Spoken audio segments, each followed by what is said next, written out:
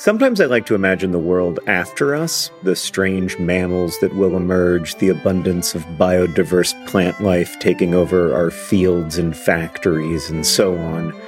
I don't think this world will be better. I maintain that we are the most interesting thing to happen on Earth, and there is real beauty and meaning in our curiosity and compassion, even as we also cause and witness so much suffering.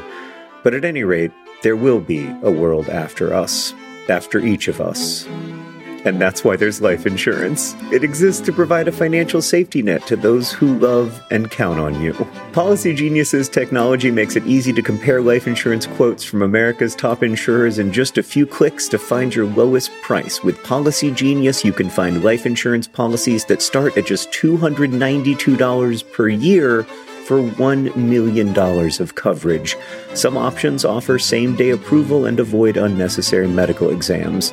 So save time and money and provide your family with a financial safety net using Policy Genius.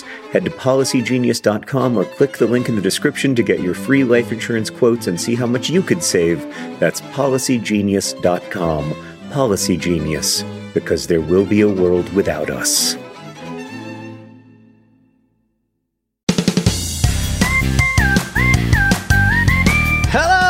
Welcome to Dear Hank and John. Or as I prefer to think of it, Dear John and Hank. It's a comedy podcast where two brothers answer your questions, give you dubious advice, and bring you all the week's news from both Mars and AFC Wimbledon. John, did you hear that they're doing a new Netflix documentary on flat earthers? Oh, yeah? That actually seems completely plausible to me in the 2019 media landscape. But what's the dad joke? I hear that the end is a real cliffhanger. Oh, God.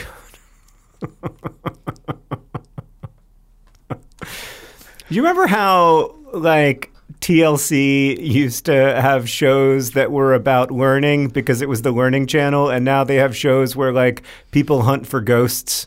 Don't go chasing waterfalls. I Different thought TLC. That's TLC that you were talking about.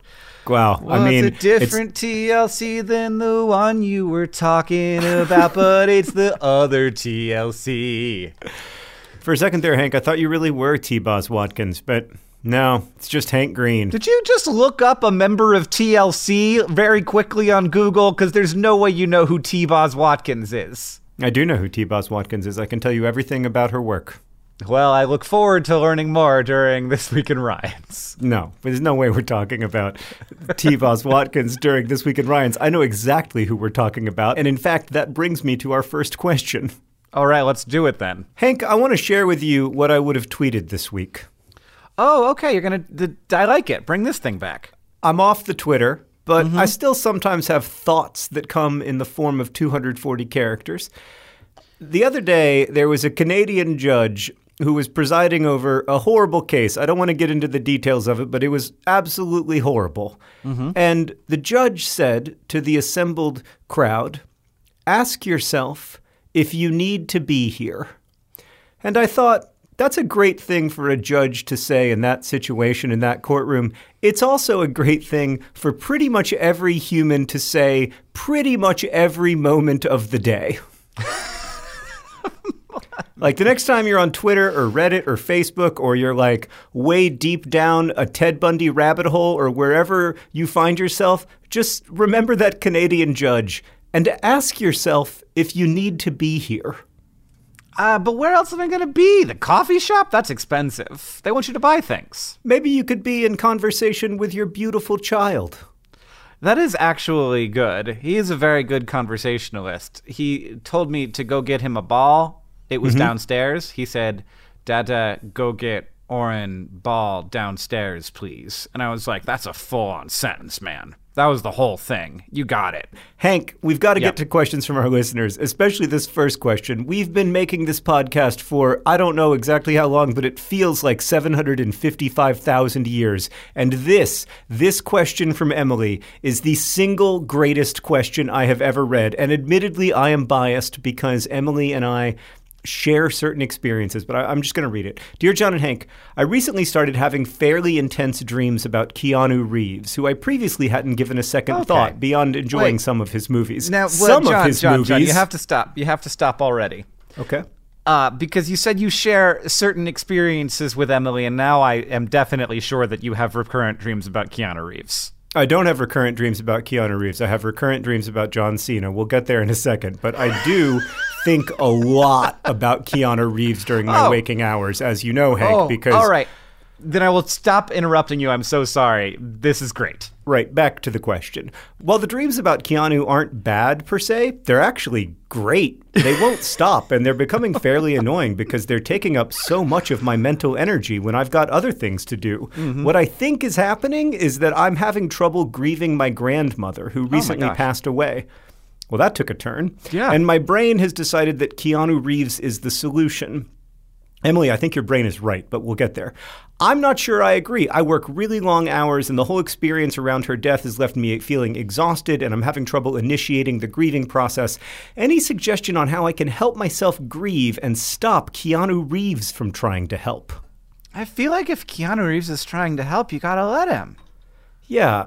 Emily, Keanu Reeves is not the person on Earth who is the closest to achieving enlightenment, but he is the closest famous person on Earth to achieving enlightenment.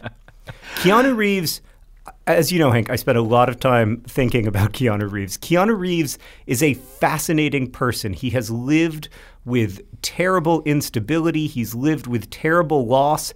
And I don't believe in supernatural stuff except when it comes to Keanu Reeves. And Keanu Reeves is reaching out a hand to you and telling you that you are going to be okay, that this won't be easy, that this won't be painless, that this won't be immediate, but that you will be okay. And you need to take Keanu's hand, and you need to follow him where he takes you.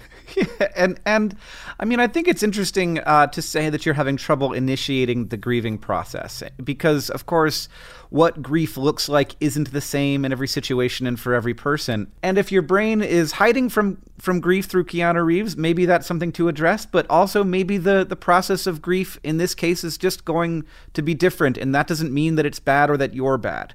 The other thing that I want to add to this, John, is it possible that Keanu Reeves is such a genuinely good guy, giving up his seat on the subway to people, sharing all of his royalties from The Matrix 2 with the crew because he felt like they did all the hard work and such, because he was in Bill and Ted's Excellent Adventure and he really took the message, be excellent to each other, to his heart, and that was though a very silly movie, ended up being an extremely formative, self-philosophy that he has stuck to for his entire career.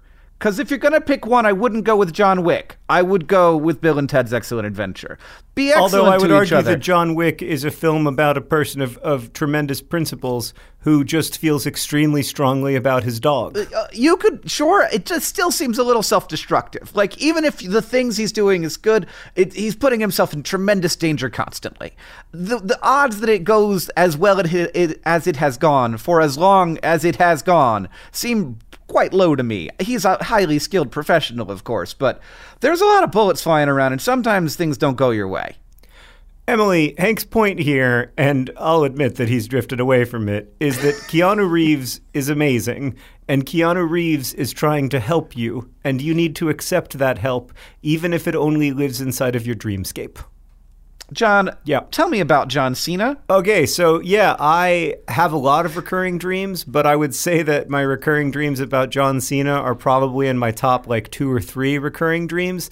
And basically, every dream, what's happened is that I've had a nervous breakdown, which, so far, very plausible. And I end up in a kind of inpatient... You have nervous breakdowns in your dreams? Yeah, of course. And I end up in an inpatient kind of treatment facility. But the cool thing is I'm the only patient. And the only doctor is John Cena. Now, I don't know anything about John Cena. I know a lot about Keanu Reeves. I know nothing about John Cena. I know he is a professional wrestler. I know that he is an actor. I know that he is a strong person physically. I know that he is a meme. I don't even know that he's a meme. I don't know if I've mentioned this, but I'm not on the social internet. Anyway. What happens is that John Cena, who is my doctor, my personal trainer, my mentor, everything in my life, he just lifts me up, both literally and figuratively. So we're doing like high ropes courses together, and he's telling me like, you can do this, John, like you're ready for this. And we're getting stronger together so that I can finally do a pull-up on my own, like an entire pull-up. And John Cena's like, yeah, you did it. You got to the pull-up stage. Or we're learning how to do things that I've never learned how to do that have always made me feel a little bit like I'm incompetent in the world. Like, how do I do basic carpentry? Or how do I change the oil in my car? And John Cena's like, here's how you change the oil in your car, man. And I start to just feel built up and stronger and more confident and like a person who can go back out into the world and survive out there. This is a surprisingly healthy John Cena dream. John Cena is such a gift to my dreams. That's actually why I don't know anything about him. Like, I'm scared to Google him and find out something negative about him because I need the John Cena of my imagination to hang around and keep, like, building me up. Hank, do not tell me anything negative about John Cena. I heard that pause, and I don't know what was coming, but it better not be anything bad about John Cena. I was just yawning. I'm sorry. I have nothing bad to say about John Cena. I know nothing about John Cena, which is also fine with me, but I'm glad that he is in your dreams helping you out. John, do you want to hear another question from Very Christina? much so. All right. Dear Hank and John, I've recently learned that penguins have brains adapted to functioning on very low or limited oxygen levels. Given their acclimatization to extreme environments, temperatures, and living conditions, they seem well suited to space life. Shouldn't the first terrestrial colonists to Mars be penguins instead of people? Shouldn't the first terrestrial colonists to Mars be penguins instead of people? Planets and penguins, Christina. Maybe not the first. I see a big problem with them being the first, which is that nothing against penguins, but they're not going to be able to solve all the problems that early Martians are going to need to solve. I mean, maybe we could solve all the problems for them, but set up a habitat, just a lot of fish. Got to bring a lot of fish along for a full penguin life cycle. Don't let them breed because that would be sad when their babies run out of fish. But other than that, just one penguin in a box and with a bunch of fish, I think it would work out. You know, John, I think that no, they won't be the first. But, Christina, you make a great point that eventually, you know, this will happen. We will start to bring other life from planet Earth to planet Mars. And it won't just be humans. And early on, there's definitely going to be things that are good for, like, food. But also, once we terraform the planet, it's important to remember that, like, Earth-like doesn't mean, like, pleasant. So even a nice Mars, if we get some stuff in the atmosphere, if we get a little bit of warmth going on, it's still not like Florida. It's not the beach. It's going to be Siberia up in there, which is a lot more hospitable than Mars right now, because Siberia has, like, air and stuff. So we are going to want to bring life forms, if we terraform the planet, that are going to be used to a more rugged lifestyle. And as far as vertebrates go, like complex vertebrates, I think penguins might be a good place to start because they do not mind living in extreme environments. Hank, what does terraforming mean? Well, John, what do you think? It's got those two words, terra. What is terra? Oh, God. You know what I hated most of all in science class when I was in high school? We've talked about this before. I'll just tell you. I'm sorry. I did it to you again. I liked it when they made me feel like an idiot before they told me the answer. That was my favorite thing about science class. All right. Well, we all doing it our own way. But yeah, it's just turning up another planet into something that is more Earth-like. So, ideally, adding soil? Yeah. Soil is important, but more like adding the ability to go outside without a spacesuit is like your first step in terraforming. And that's doing some chemistry. You got to warm it up, yeah, and you got to have a lot more stuff in the atmosphere. Ideally, nitrogen and oxygen, which is what Earth's atmosphere is almost entirely, but, you know, also potentially other mixes if you can get whatever you can get going on, as long as there's a fair percentage of oxygen, but just a higher level of pressure so that you can go outside without dying immediately. Well, we're doing a pretty good job of changing the atmosphere here on Earth, so it's true. I feel good about it. It's definitely possible. It's a pretty large-scale project that we embarked upon in order to substantially change the composition of, you know, particularly carbon dioxide, which turns out to be a relatively small portion of the total gas in the planet, but a very important percentage. Yeah, no question. Actually, I guess there is still sort of a question, right? According to who? I was just trying to get your goat because you made me do that thing where you have me try to define something I don't know how to define. This next question comes from Emma, who writes, Dear John and Hank, I was just on the bus chewing a piece of gum, and I realized I had no idea what chewing gum is made out of, so I Googled it. Oh, Emma, never, ever Google. Don't Google. And it turns out that gum is made of the same material as what's used in tubes, like rubber. Literally, I'm chewing rubber. Tubes. What else did you think you would be chewing? Why on earth would I be chewing rubber? How did we get here? And just so we're clear, I'm still chewing the gum. No shame. If what we are is what we eat, then I'm a tire, Emma. Yeah, it's some of there's like a specific polymer that's in chewing gum that is also in like the inner tubes of tires. It's not just the tire tube. There's a lot more in a tire tube, and there's a lot more in chewing gum, but they do share an ingredient. Emma, I would actually argue that rubber is in some ways the least offensive ingredient in chewing gum. Like rubber, I mean, correct me if I'm wrong here, Hank, but rubber comes from a tree. It's basically a vegetable. You could look at it that way. I will also correct you because you're wrong. This particular polymer is not from a tree. It's made in probably, industrial facilities where they make polymers for various reasons, and one of the reasons is for chewing gum, I guess. And that polymer is both in chewing gum and in inner tubes. Inner tubes also have other stuff. You might have noticed that your chewing gum doesn't taste like a tire, which is great. But yeah, they do share that ingredient, and it's a pretty important ingredient. It's the thing that makes it chewy. I mean, you gotta recognize that, like, you're chewing on something that is not food. Like, it's definitely not food, because it never goes away. No, it's food, like. It's definitely not food. I mean, you can swallow it. I mean, it's amazing that we created this thing. Like, isn't that amazing? Like, we were like, hey, you know what we should do? We should make rubber candy. That's great. Who thought of this idea? I just love how we process foods. I just think it's phenomenal. People are always criticizing processed foods. You shouldn't eat processed foods. And of course, I know that they're bad for you and lots, but processed food, if you draw a line, Hank, of how processed a food is, and you draw another line of how much I enjoy that food, you've got one line, because the more processed a food, the more I love it. This is going to make me feel bad because I know that our mom is going to hate this if she hears it, but like same.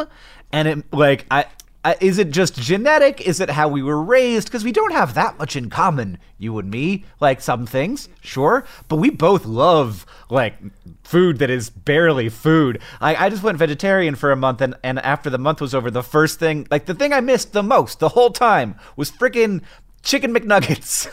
I love a nug. I love a good nug. I don't know about chicken McNuggets because that would imply that the nuggets are from McDonald's. Yeah. So you like a nicer nugget, like a Wendy's nugget? No. God, Hank.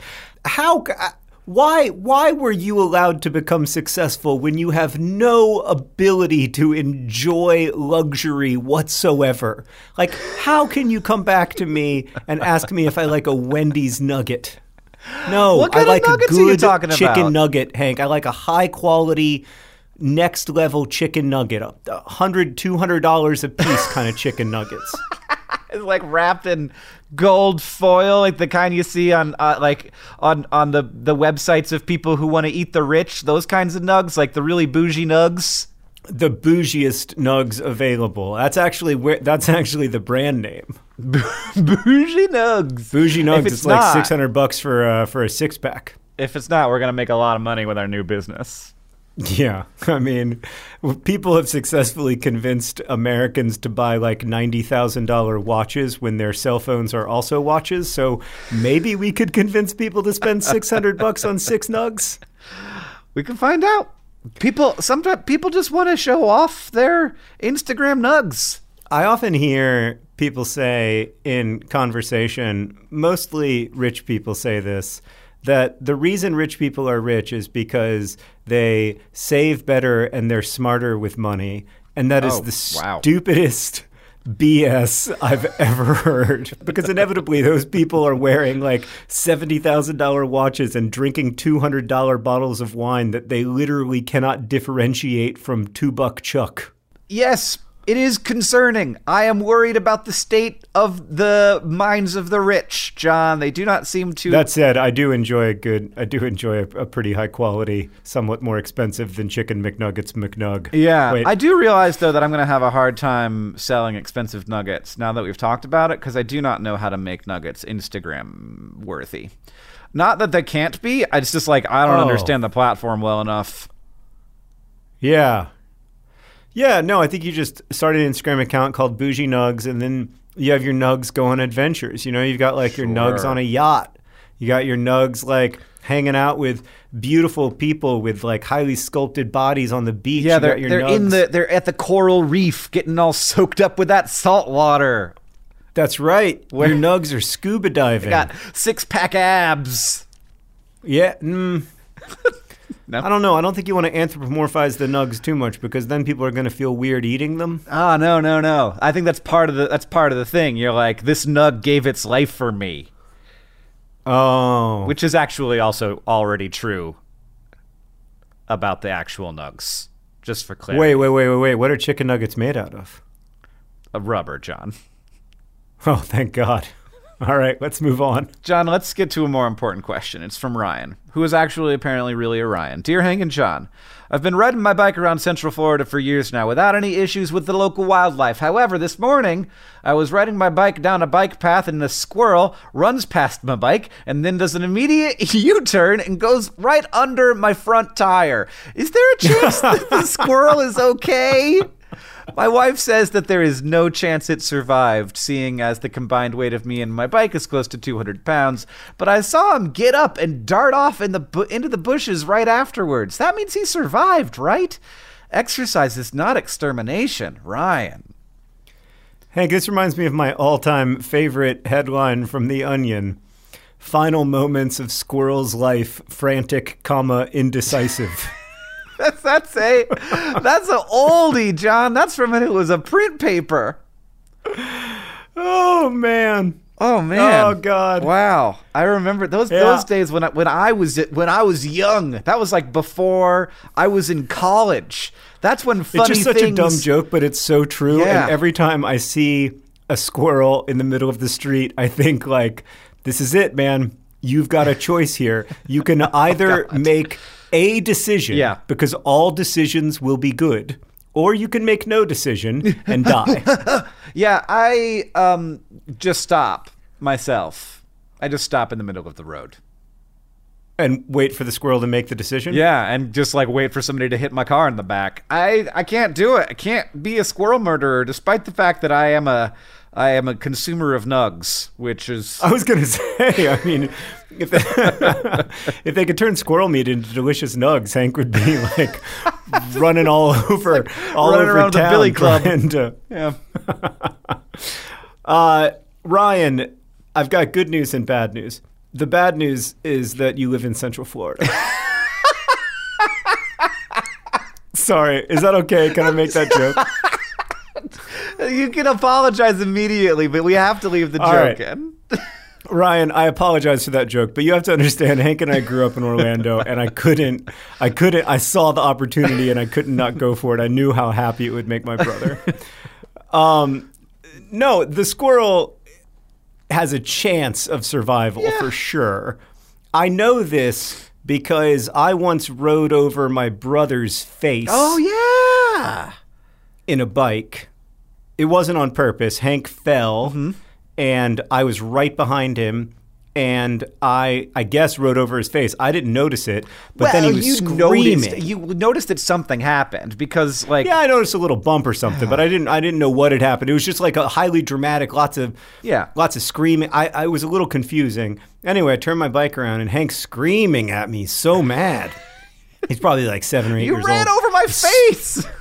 That's what he's saying. He's screaming and crying, "You ran over my face. You ran over my face." And I was like, "No, I didn't." And then I looked at him, and the bike tire, there was like a tire mark that went all the way across his face. And I was like, oh, Oh, I did. And look, I did run over your face. I survived, and then I assume that we hid that from Mom somehow. You were like, I gotta tell Mom, and I was like, listen. If we've got no serious symptoms, no kind of lasting confusion, I'll wake you up a couple times tonight just to make sure you're good.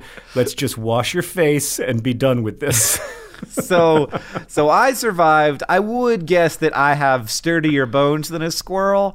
But look, if you like ride a bike, it depends on the kind of bike. Like, does it have a big fat tire or is like a big skinny tire? Because that's going to change your pressure situation. Like if it's a road bike, that's bad news. That's like a knife on wheels. If it's a but if it's bike, like an underinflated tire in like a mountain bike, I think the squirrel's got a great chance. If you got shocks on the front, that's going to give them a little more protection. And it did run away. And look, the other thing to remember, Ryan, is that every squirrel eventually dies a sad and painful death. It's just the nature of squirrels. And honestly, the only like possibly potentially not like sad and painful way for a squirrel to go is to like slowly fall asleep in the cold and freeze to death, which isn't an option for Central Florida squirrels. Do you remember when I was in the hospital in Titusville, Florida, and you came very kindly and visited me and stayed with me? Yeah. And the doctor... I kept saying that I didn't want to die in Florida. I don't want to die in Titusville. I'm not going to die in Titusville. That's what you kept saying. I mean, I don't. I'll be honest. Like, I don't want to die in Florida. I grew up there. It's a lovely place. I have wonderful friends there, and I want to die somewhere else. And the doctor was like, I think... just to err on the side of caution, we'd like to keep you for the night. And I was like, nope, no, sir. Put me in an ambulance and drive me to the state line. I am not spending tonight in Florida. It's true. And he got out of there. And you were like, looking back, I thought that you were a little bit over-exaggerating the situation. But looking back, that was like not great. And also it was not a nice great hospital. It was not a great hospital, and it was not a great situation. The weird thing about my hypochondria, Hank, of course, is that I do sometimes get weird diseases. So it's very hard for me to tell myself, like, oh, no, you're probably fine, when, like, I've had orbital cellulitis, and I've had labyrinthitis, and I've had meningitis. Like, I've had a lot of the itises. Yeah, you have eosinophilic esophagitis. It's another itis. I forgot about that itis that I have. I got so many itises, I can't even keep track of all of them. It's not like you don't have them.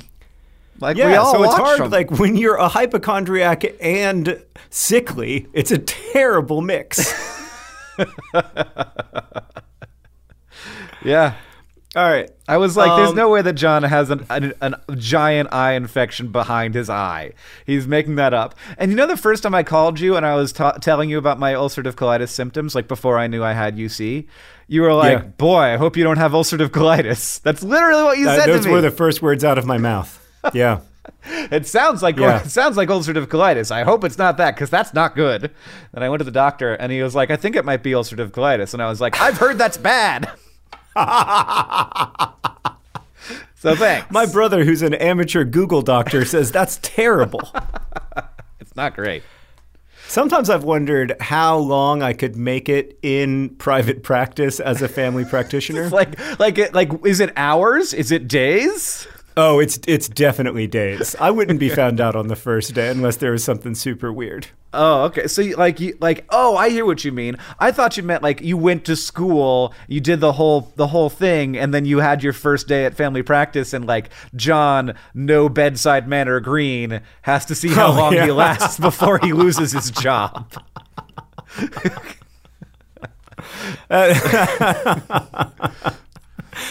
Yeah. There's a reason that like all the productive work I've done in my life has exactly one thing in common, which is that I'm alone in a basement. Yeah, that's pretty true. Oh boy. The reason why I'm your boss and not the other way around. That's right. All right, let's get to another question. This one comes from Rebecca, who writes, Dear John and Hank, I work in retail, and as such, I ask the question credit or debit quite often. Sometimes people respond, whatever, just choose one. When I do this, What do I do in this situation? Which one do I choose? I don't care. It's too much responsibility for me. Yeah. P&P, Rebecca. It is. It's of course too much responsibility for you because it's not. It's literally not your choice. If these, I think what's happening is that this person thinks they're making it easier for you. Just do whatever is easy. No. They're equally easy. What's easy for me is being told what to do right now. This is not a perfect analogy, Rebecca, but when I was filling out my will, the lawyer guy was like, what do you want done with your body when you die? And I said, whatever they feel like is fine. I have no preference. Just let them do whatever they want. Yeah. Whatever's Which cheapest. is how I feel. Yeah. I was like, but I do want a headstone, you know? Whatever they do with my body. But I do want there to be a place where people go and they cry and they're sad. And I want their tears to water an Indiana sycamore that slowly grows to be 300 feet tall. But what happens with my body is irrelevant. And the lawyer said to me, and I found this very helpful.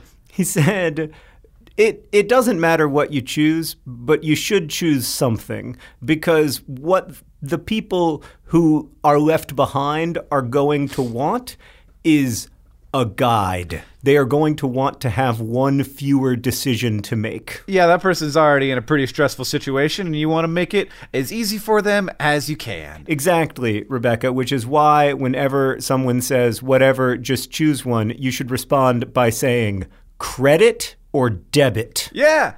Is not your choice. This is actually, there's a functional difference here, and the person should be able to make this choice. Otherwise, you just need to push whatever button is closest to your finger. This is how I do fortune cookies, John. I had a problem. This was a significant difficulty I had in my life. The fortune cookies were delivered to the table, and then you're like, but which fortune is my fortune? Which one do I take? And so I have a system that has rules that tells you exactly which, once the server stops touching the fortune cookie, exactly which fortune cookie goes to which person, because I can't make that choice. It's too much pressure. And how have you found the fortunes to change in the years since you've used this strategy? They're, not particularly accurate, but fun. And it's not about having my fortune predicted. The numbers on the back also are not the lottery numbers. This next question comes from Not Orion, an anonymous caller, or I guess not really. Dear John and Hank, y'all, John especially, are really adamant about increasing the number of active voters in the United States. If you knew for a fact that a majority of non-voters would vote against your values, would you still promote this so much? I'd be lying if I said I was Ryan. Not Orion. First of all, John especially, are you for real? I am adamant. I am so adamant. How is John more adamant? What have you done that I haven't done? I need to do it. I did a whole series called How to Vote in Every State. It tells you how to get registered, how to get your sample ballot, how to find your polling place, how to vote absentee if you can. This is an interesting question, and I understand where it comes from. But it's important to remember that, Hank and I are not political pundits. In fact, we have aggressively avoided opportunities to become political that pundits. career path opened to us, and we were like, that is. We could do... And then we were like, actually, that's awful. We walked down it a little bit, and oof, it's a bad place. Yeah, we didn't want to do that, and we don't want to do that. So we're not political pundits. We are, if anything, civic boosters in the sense of trying to boost civics. Mm-hmm. I know for a fact that a majority of Americans disagree with me about issues that are extremely important to me. And that if all Americans voted, the United States would look different in ways that wouldn't be necessarily good for me, and certainly in some ways that I wouldn't agree with.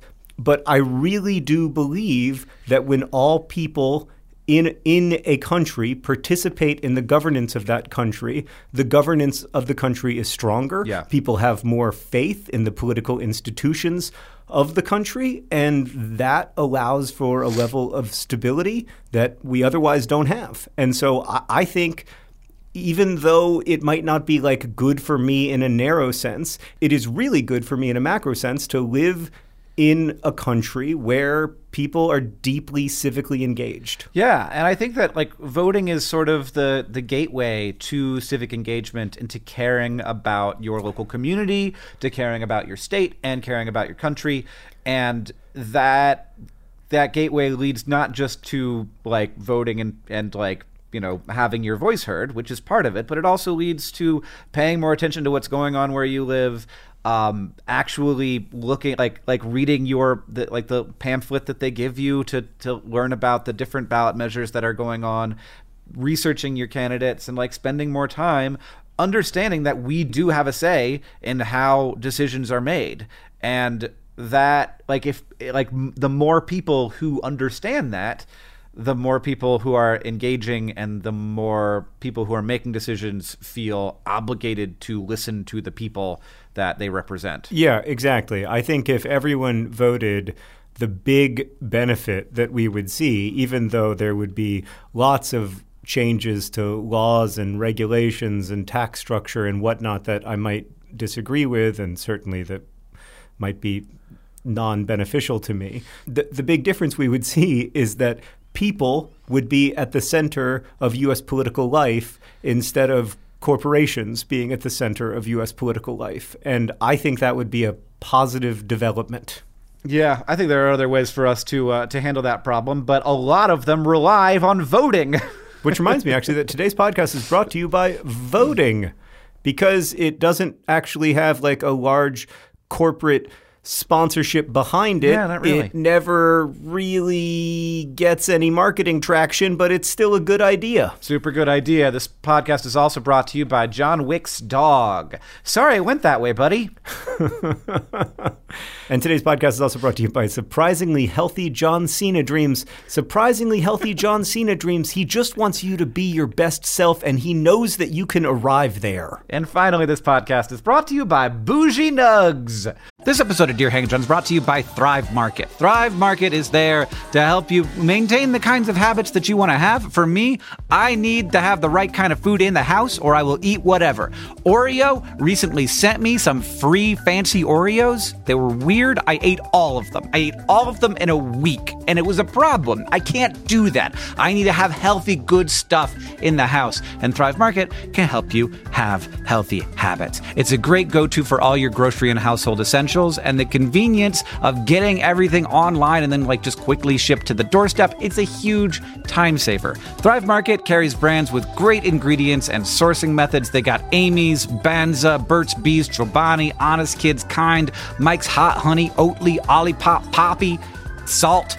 I've never heard of Salt, but it's got 2 A's in it, so it has to be good. And as a Thrive Market member, you can save money on every single grocery order. On average, you can save over 30% every time. And they also have a deals page that changes every day. When you join Thrive Market, you are also helping a family in need with their 1-for-1 membership matching program. You join, they give. Join in on the savings with Thrive Market today and get 30% off your first order, plus a $60 free gift. I enjoyed my $60 free gift. I was surprised by it, and it was the kind of thing I wouldn't have bought. And then now I'm like on the ghee train. They gave me free ghee. And I was like, I don't know what ghee is. But then I was like, oh, this is great. It's like butter, but it's different and more spreadable. Go to thrivemarket.com/DearHank for 30% off your first order, plus that free $60 gift. That's Thrive, THRIVE market.com/DearHank, thrivemarket.com/DearHank.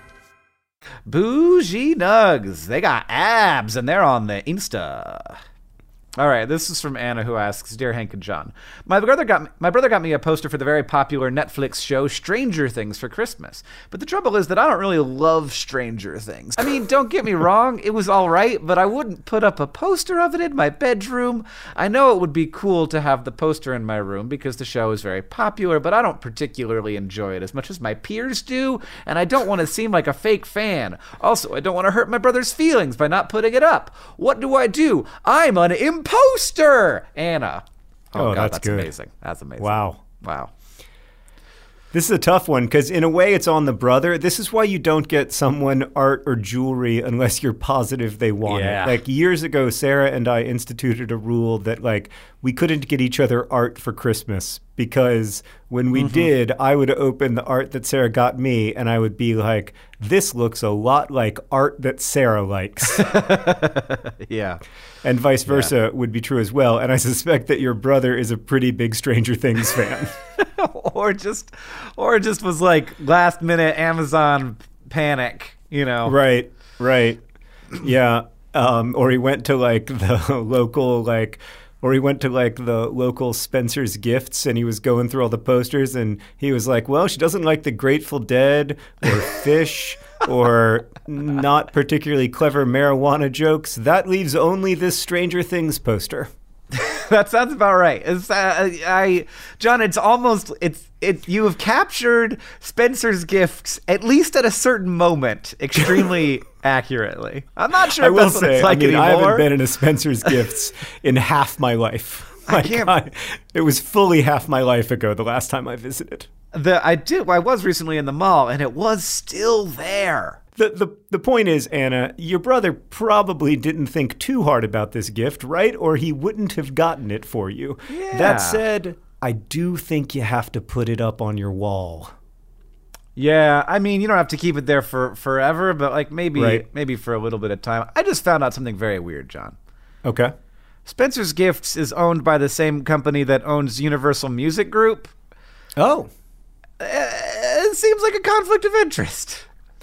I mean, Hank, if you're going to start like drilling down into corporations that have like overlapping interests, you're going to get pretty depressed pretty quickly. Let's just focus on Anna's question, not on the deep web of underlying corporate structures that this whole house of sand is built on. All right. That's probably for the best. The nice thing about a poster is that you can put it up for like 2 months and be like, oh, it turns out I really like the Bangles. I'm going to put one of their posters up. Or you just like it gets a convenient rip, you know? Oh yeah, I was playing volleyball in the room and ripped the poster. You know how I am with my volleyball. You should have gotten me a volleyball poster. Anyway, this next question comes from Stephanie, who writes, Dear John and Hank, I share a house with my roommate and her 2 cats, and I love her cats. They are fluffy and cuddly and cute. There's just one problem. My roommate talks to me through her cats.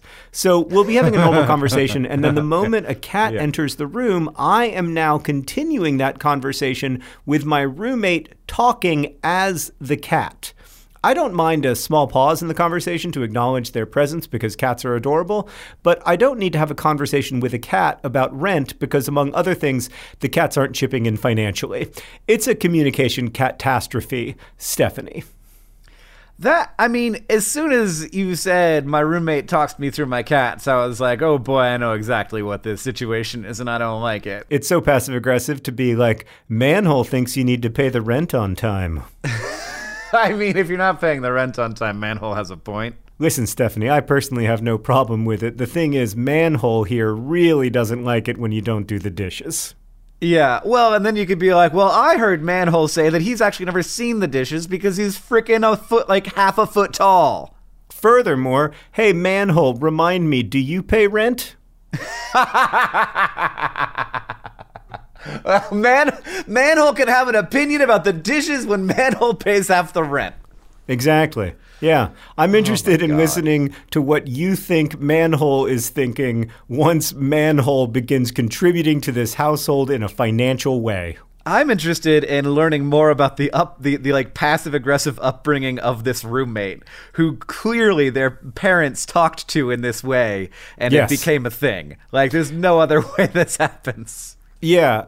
So, Stephanie, if you are able to, like, overcome the awkwardness that seems to be infused in this relationship, I would sit down with your roommate, ideally while Manhole is not in the room, and I would say, hey, listen, this is not a big deal. It's just a silly thing, but I noticed that every time the cat comes into the room, you start talking as the cat, and then sometimes you bring up things that you kind of like want me to do or need me to do, and I get what's happening, and it's not a big deal, but just talk to me. It's a lot easier for me if you talk to me, and then we can just, talk to the cats as cats instead of pretending that they are humans. Yeah, and Stephanie, I think that this situation is like your roommate is having a hard time dealing with conflict, and is like creating a vector through which the conflict flows, and it's ultimately not a good communication strategy. Figuring out how to get around it is not super easy, but that's part of being a roommate and part of maintaining a relationship that you must maintain, or else your life will start to be worse. Yeah, it's so true that you get into these spirals of not talking, and then it just gets worse and worse and worse and worse, and it's really hard to get out of. And the main way to not get like deep down into that spiral is to notice it when it starts to happen. Like my great, brilliant, amazing roommate, Shannon, she was a genius at that. Like she would be like, hold on, I am beginning to resent the fact that you never put away your Coke Zero cans. And I would be like, I wouldn't say never. And she would be like, as Exhibit A, I would like to point you to any surface in this apartment. Hold up, I have discovered a resentment. Yeah, exactly. The minute she discovered it, she'd be like, oh, that's what I've been feeling. John, pick up your cans. That's so important. It's so important to in any relationship that we want to maintain for a long term. That's so important. One time, Shannon discovered a chewed piece of Nicorette gum on the nightstand next to her bed. And she brought it into my room, and she held it up to my face, and she said, in a very sweet, caring, loving voice, if I ever find a chewed piece of Nicorette gum in my room ever again, I'm going to cut out your throat. And that was very helpful to me. It expressed level of anger that she felt. I'm so, like, it's just, we should do a show about being a roommate with John so that everybody feels better about their roommates. Jesus. John, is it time to get to the news from Mars and AFC Wimbledon? It might be just because the news from AFC Wimbledon is going to take a minute. Oh, no. Okay. Let me know what's going on, John. Hank, you may recall that I made a video about AFC Wimbledon's astonishing, beautiful fourth-round FA Cup victory over Premier League West Ham United. And then the English Football Association claimed some of the content in that video and had it taken down off of YouTube. You recall this, yes? I do remember. I would insist that my video falls under the definition of fair use, but in the end, you were able to talk me out of suing the English Football Association, although I would like to point out for the record that the English Football Association has been screwing Wimbledon for 20 years now. It's the English FA's fault that Wimbledon had their league place stolen and sold to Milton Keynes in the first place so that the rich people in Milton Keynes could build a flippin' Walmart. And that's not even an exaggeration. That's exactly what happened. And then the English FA had the gall to say that starting a new club in Wimbledon would be, quote, not in the wider interests of football. And then, and I realize this is not quite as big of a tragedy, they took down my video. And they also scheduled the fifth round FA Cup Wimbledon game during my meet and greet at VidCon London. Truly the worst thing that the English FA has done to me in the last 2 weeks, which is really saying something, is that they scheduled the Millwall Wimbledon game during Hank's meet and greet. Hank is going to be in London. He could have gone to the fifth round of the FA Cup, but no. No, the FA had to schedule the game. I am 100% sure that they looked at Hank's VidCon schedule and they were like, well, we know when Wimbledon will be playing. Okay, John. So is that the news? Is there anything else? Oh, there is. AFC Wimbledon are in the 5th round of the FA Cup. We might be absolutely locked to the bottom of League One, but we are on the greatest FA Cup run by far since the club's reformation in 2002. It's a beautiful story. We're playing Millwall February 16th at 3 p.m. That's 10 a.m. Eastern Time. It's going to be on ESPN Plus, I think, in America. And in England, it will be live inside of AFC Wimbledon Stadium, and I will be there without Hank.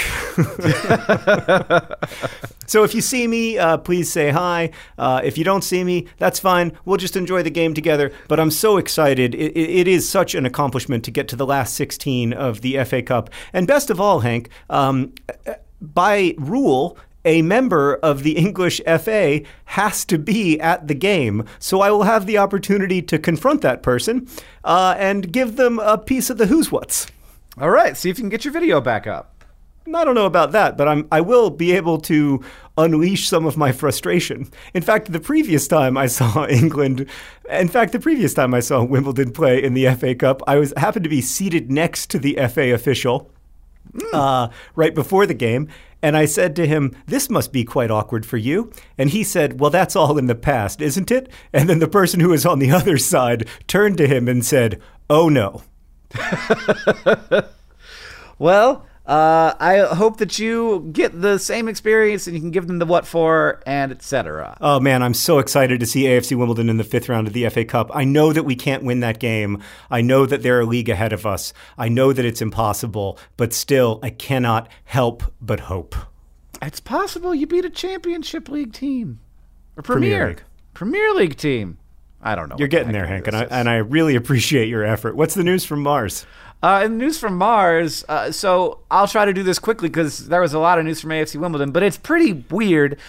So there's a thing called a gravimeter that you use to study the density of objects on a planet, and that's because denser objects have more gravity, and you can actually tell that with an instrument, and that tells you what certain things are more likely to be made of. It's a very useful tool, but we did not put one of them on the Curiosity rover, which is a problem because we really want to know what Mount Sharp is made of. It's this 3-mile-high mountain in the middle of the crater that Curiosity is in right now, and it's sort of climbing up the side of this mountain. It's still very low on the mountain.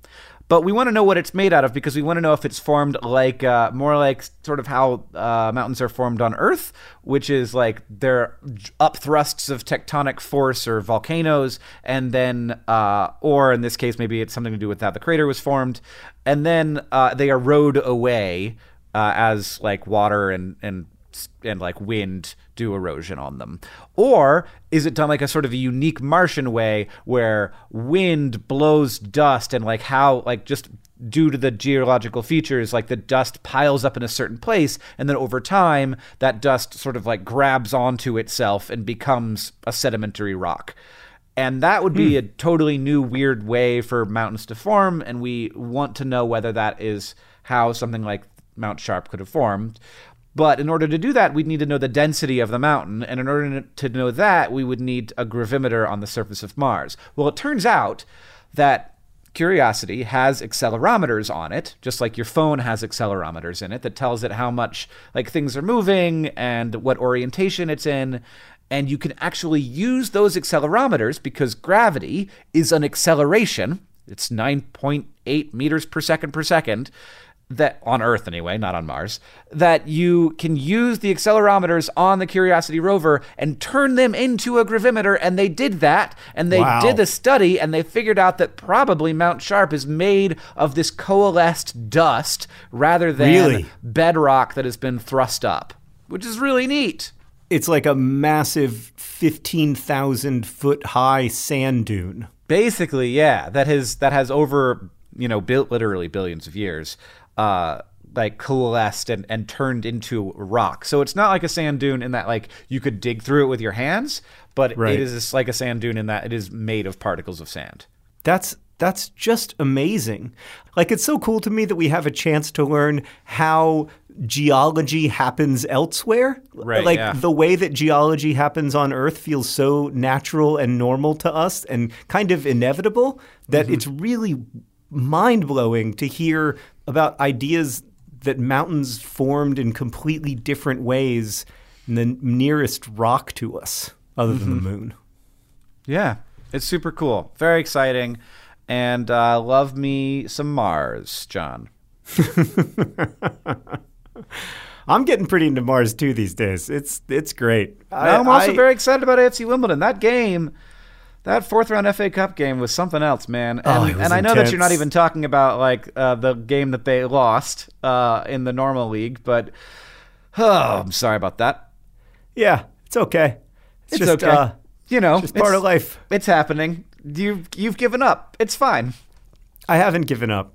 I understand, however, that we need to win 10 out of our last 17 games after winning 4 of our first, 25. So, yeah. I haven't given up. John, thank you for padding with me today. How do people send us their questions? They can email us at hankandjohn@gmail.com, and we really appreciate all your questions. We're sorry for all the ones we don't answer. Also, we're off now to record our Patreon-only podcast at patreon.com/Dear Hank and John. It's called This Week in Ryans, and it's terrible. This podcast and that podcast are edited by Nicholas Jenkins. The producers are Rosianna Hals-Rojas and Sheridan Gibson. Our head of community and communications is Victoria Bongiorno. The music that you're hearing now and at the beginning of the podcast is by the great Gunnarolla, and as they say in our hometown, don't forget to be awesome.